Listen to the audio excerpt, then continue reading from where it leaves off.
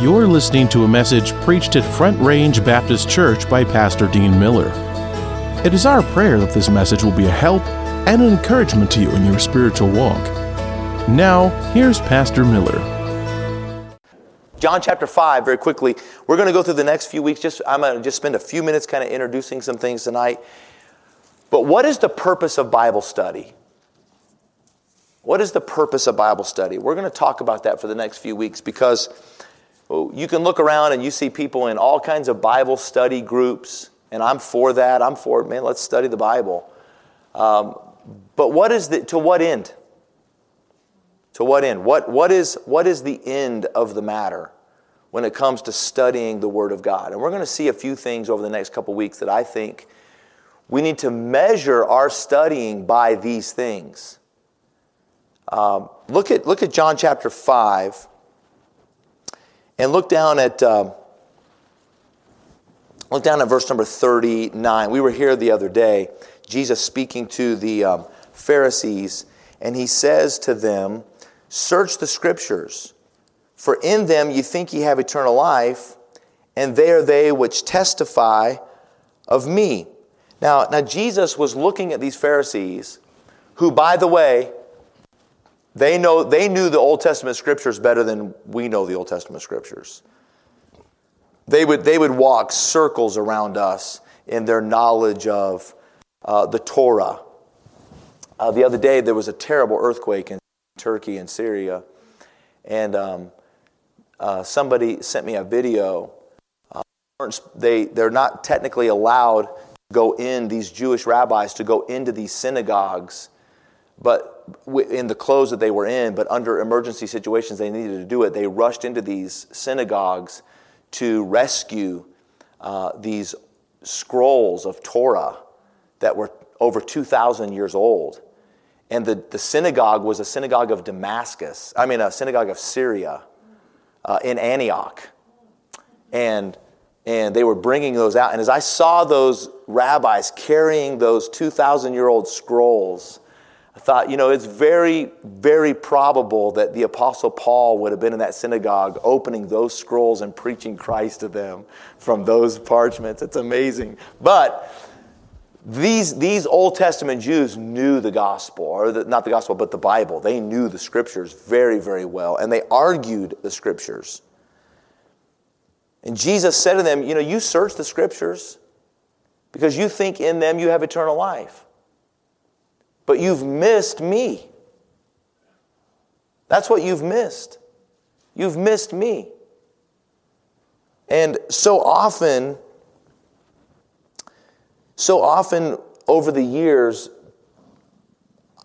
people have come to the Bible for study and for devotions and just leisurely readings and so forth for a multitude of reasons. But a lot of times, people come to it because, they got homework to do. I got to finish this for my Bible study class, or my Sunday school class wants me to get this done, and so I got to go find this answer.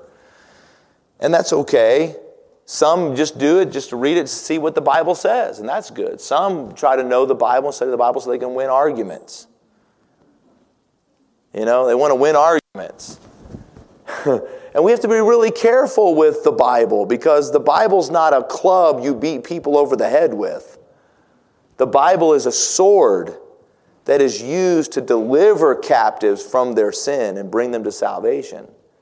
The Bible is not just a club you beat people with. And the Bible tells us as believers not to be involved in things like searching the Scriptures to the point where we are in arguments of genealogies and strivings about the laws, and we're in vain janglings and all of these things, the Bible calls them, which have no profit. And there's so much about Bible study that can literally be profitless. Can you study the Bible to something that really has no value? Well, we can, if we're not careful. If we're not studying the Bible for the purpose that God has given us the Bible. And we need to approach the Word of God faithfully and study it faithfully with the right ends in mind. And it's not just to win an argument. It's not just to have a great apologetic view. It's not just so that we have all of our theological and prophetical ducks in a row. I remember, in this world today, there are people who see every news article as a new thing of prophecy. And everything is just like, oh, did you see this in the news? That means that, the 10 toes of the beast and the jam under that 10th toe, that's what happened in Syria with this earthquake, and that was foretold, and this, and I'm all for it. I'm all for it. I'm all for prophecy. But I'm often reminded, I think sometimes we get in the Bible, this is what happens. This is what happens. Sherlock Holmes and Watson went on a camping trip. And in the middle of the night, Sherlock punches Watson, said, "You awake, Watson?" He said, yeah, I'm awake. He said, "Well, Watson, look up and tell me what you see and what you deduct.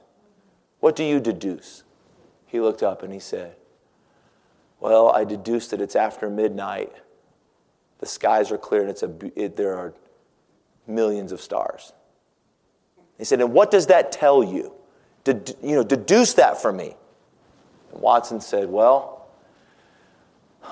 astrologically, Venus is in this sign and in this place, and astronomically, there are infinite stars and galaxies and infinite universe. Meteorologically, tomorrow's going to be a beautiful day. Theologically, God is sovereign and almighty and infinite." And Sherlock said, "But practically, what does it say practically?" "I don't know." He said, "It's elementary, my dear Watson. Somebody has stolen our tent."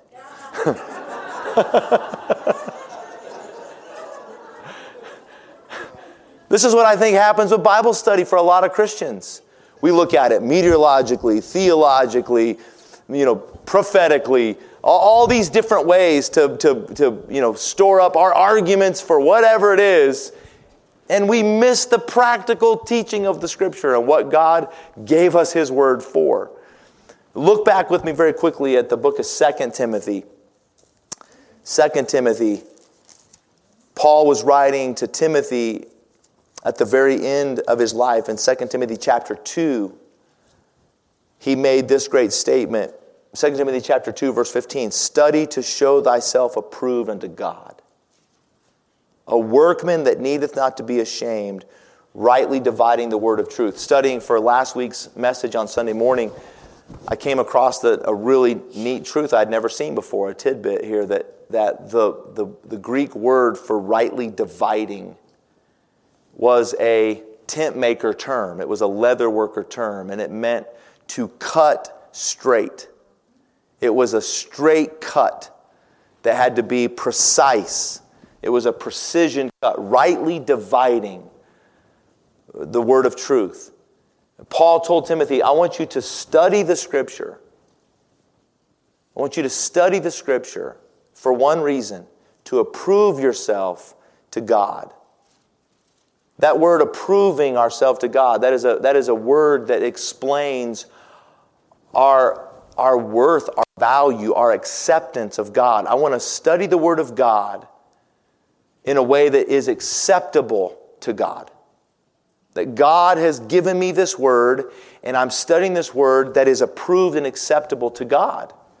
Valuably to God, rightly dividing it, making sure that I'm understanding the Scripture as God wants me to do it, so that I can do what?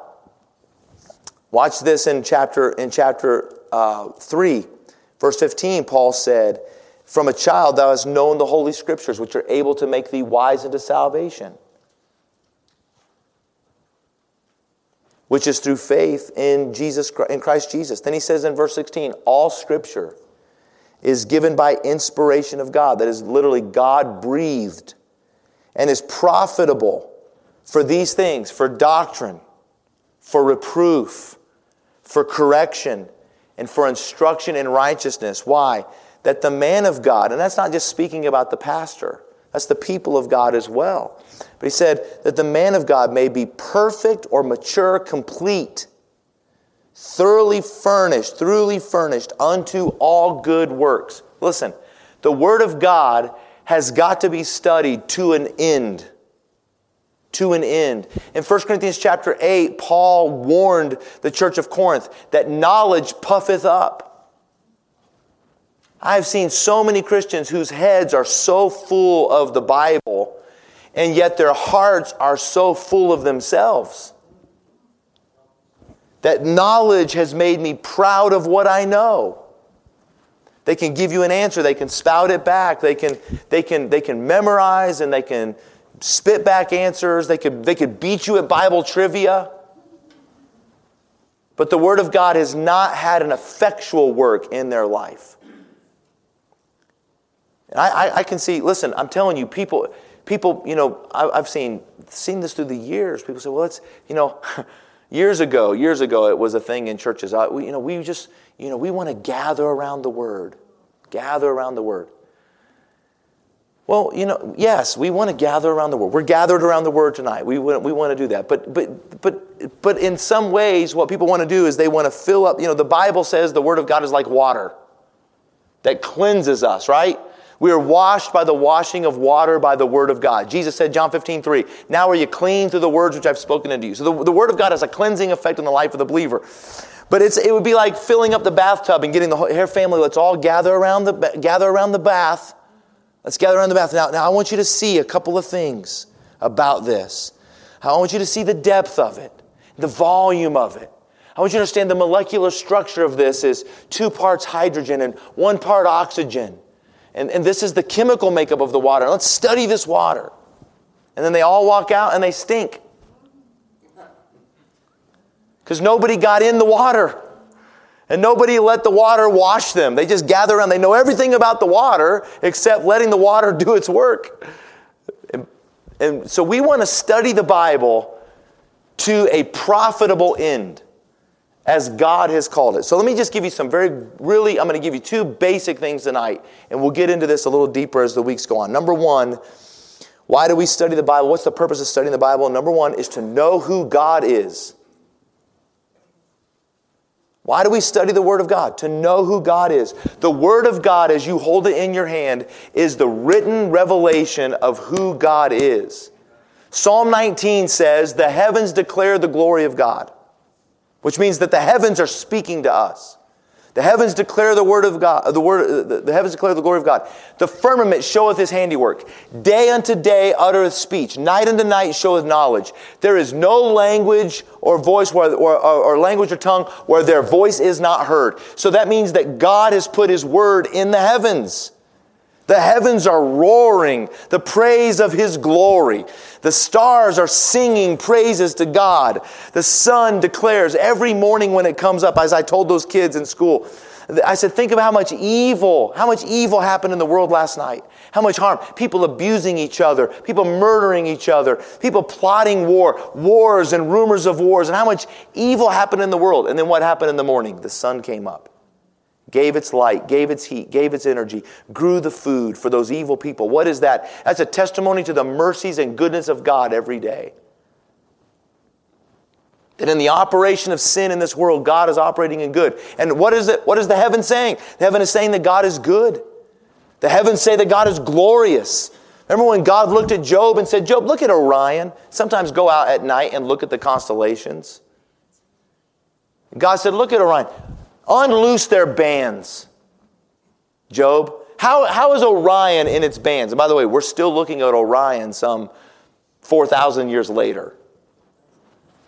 How are these held in place, Job?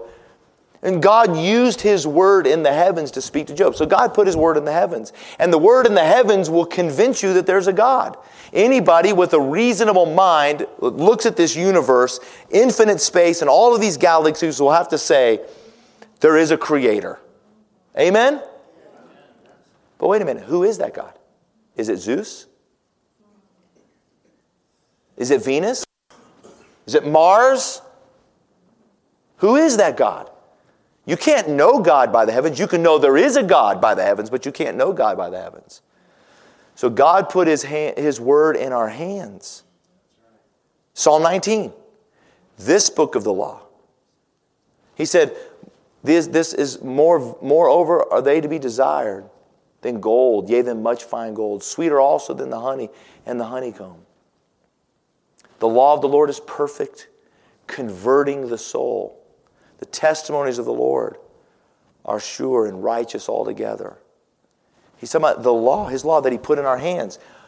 The heavens will convince me there's a God, but the word in my hands will convert me. Being born again, not of corruptible seed, but of incorruptible, by the word of God, which liveth and abideth forever. How am I saved? I'm saved by faith. How do I get faith? Faith comes by hearing, and hearing by the word of God. The word of God produces faith in the dead heart. And when it produces faith and the Holy Spirit's conviction come together, there's a conception made. Faith and the Spirit and conception, and there is a new birth, a conversion. Everybody with me tonight? So God puts His word in our hands. This is the revelation that will tell me who God is. How do I know that God is not Allah? How do I know that God is not the gods of nature and humanism? Because the Bible starts off, in the beginning, God created the heavens and the earth. And then the Bible tells us who He is. By His names He's known. Yahweh, El Shaddai, Adonai. He is God. He is Lord. He is Master. He is the I am that I am. He is God. And the Bible tells us in no uncertain terms who He is. I read this book to know who God is. You know who I find out He is? He's holy. He is thrice holy. God is complete holiness. God is altogether holy. By the way, we better thank God that is His primary attribute. Because God is love, but His love is controlled by His holiness. God is peace, but His peace is controlled and governed by His holiness. Because a God cannot sin, because God cannot lie, because there is no shadow of turning or evil or darkness in Him, God is holy and righteous and just. Therefore, from that holiness, He can be love and loving kind and gentle and forgiving. Isn't that wonderful? God in His forgiving doesn't just overlook sin. God has to punish sin. So how can God, who is holy and just, justify unholy and ungodly people? Well, we learn about this God who became sin for us, that we might be made the righteousness of God in Him. So we see God. We learn God through the Word of God. Look, and I want to tell you, I really believe this with all my heart. I believe in modern day Christianity, we have made a God after our own image. There is a Jesus being preached today that is not the Jesus of the Bible. There's a commercial blitz going on right now called He Gets Us.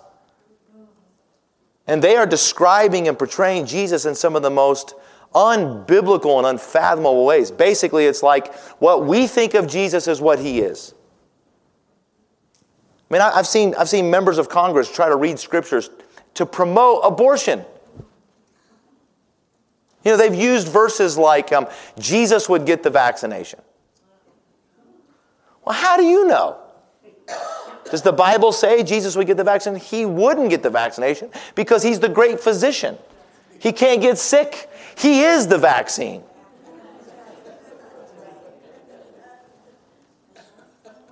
And this is not a diatribe on the vaccine. I'm just saying, a member of Congress recently got up and used the Bible to promote abortion. What is that? That is making God in our own image. That's not rightly dividing the word of truth and understanding that God is who He says He is in the Word. You know, sometimes it makes us Christians uncomfortable that God would tell David, go in there and wipe everybody out. Everybody.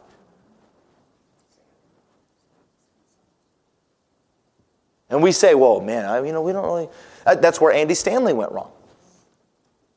A year and a half ago, Andy Stanley got up in his church and said, we need to unshackle ourselves from the Old Testament and just focus on the New Testament. Because the God of the Old Testament is genocidal. He destroyed nations and peoples. Yeah, but not without warning and not unjustly. I mean, somebody said, well, why would God do that? Why would God let any of us live?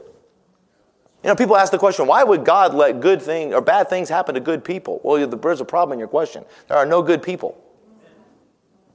There is none good, no, not one. Why would God do it? What is man that thou art mindful of him, and the son of man that thou visitest him? But see, we don't want to preach that because we don't know God. Because we've not read His Word to declare to us who God is. God is holy. God is just. He is righteous judge. When God judges, I remember as a kid going to my dad saying, Dad, I don't understand something. God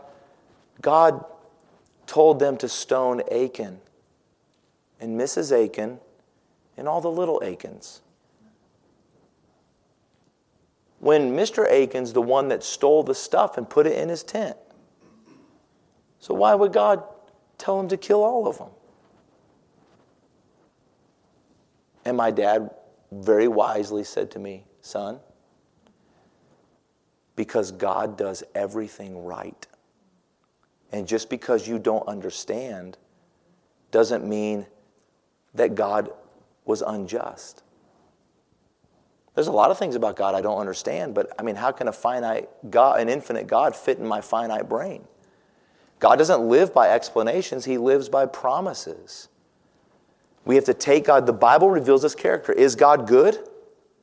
So even when God does something that looks to me like it would be something bad, if the character of God is good and holy, was that good and holy? Was God justified in what He did? Yes.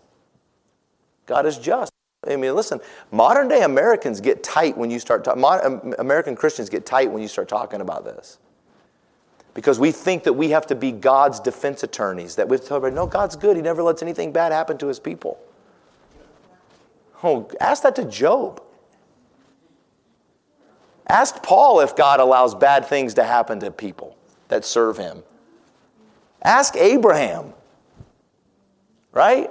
Let's ask Jesus. When the Bible says it pleased Jehovah to bruise him, God was pleased to crush him because God was good in that. God was just in that. Right? Everybody with me tonight? We study the Bible so that we can know who God is. Number two, we study the Bible, and I'll finish with this because we got to go to prayer. Number two, we study the Bible so that we know who we are. It's really dangerous for us to think that we are what we think we are. Because of our heart is deceitful and desperately wicked. Who can know it? The mind of man is so depraved that we will think that we ourselves are God. And we don't know who we are, but we are depraved and vile. And when we start reading the Scripture and seeing us for what we really are, we get an understanding that we better not lean to our own understanding. The worst advice anybody can ever take and heed is to follow your heart. Who can know the mind of man, which is in him? Who can know that? Keep your heart with all diligence, which means guard your heart with all diligence, for out of it are the issues of life. Our hearts, man, are so wicked and deceitful that we will destroy ourselves. We are sinful. We are prone to sin. Somebody, there's a philosophy in the world today that most people are basically good that do bad things. And the truth of the matter is people are basically bad at our core, who every once in a while do some good things accidentally.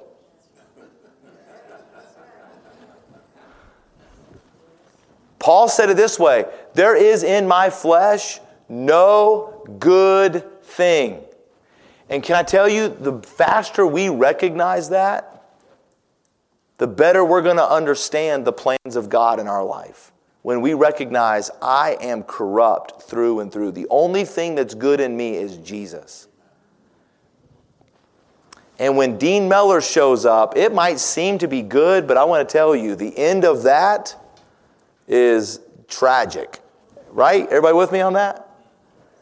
So I want to spend, and we're going to go a little bit more in depth next week, but I want to spend a couple of sessions with us And I want to give us time to pray each week. So I want to try to make these as concise as I can, but clear as we can. But I want to give you some principles of when we come to the Bible, what we need to what end.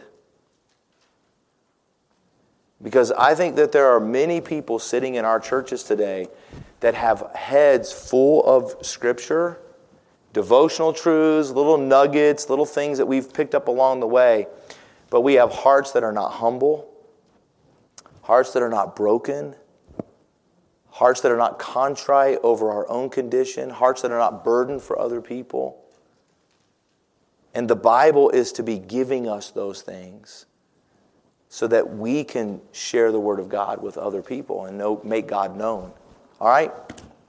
Amen. Okay, let's pray. Lord, thank you for the time in your Word. Lord, my heart as a pastor is that we would, as your people, be honest and forthright in our study of Scripture, that we would study it to approve ourselves to you.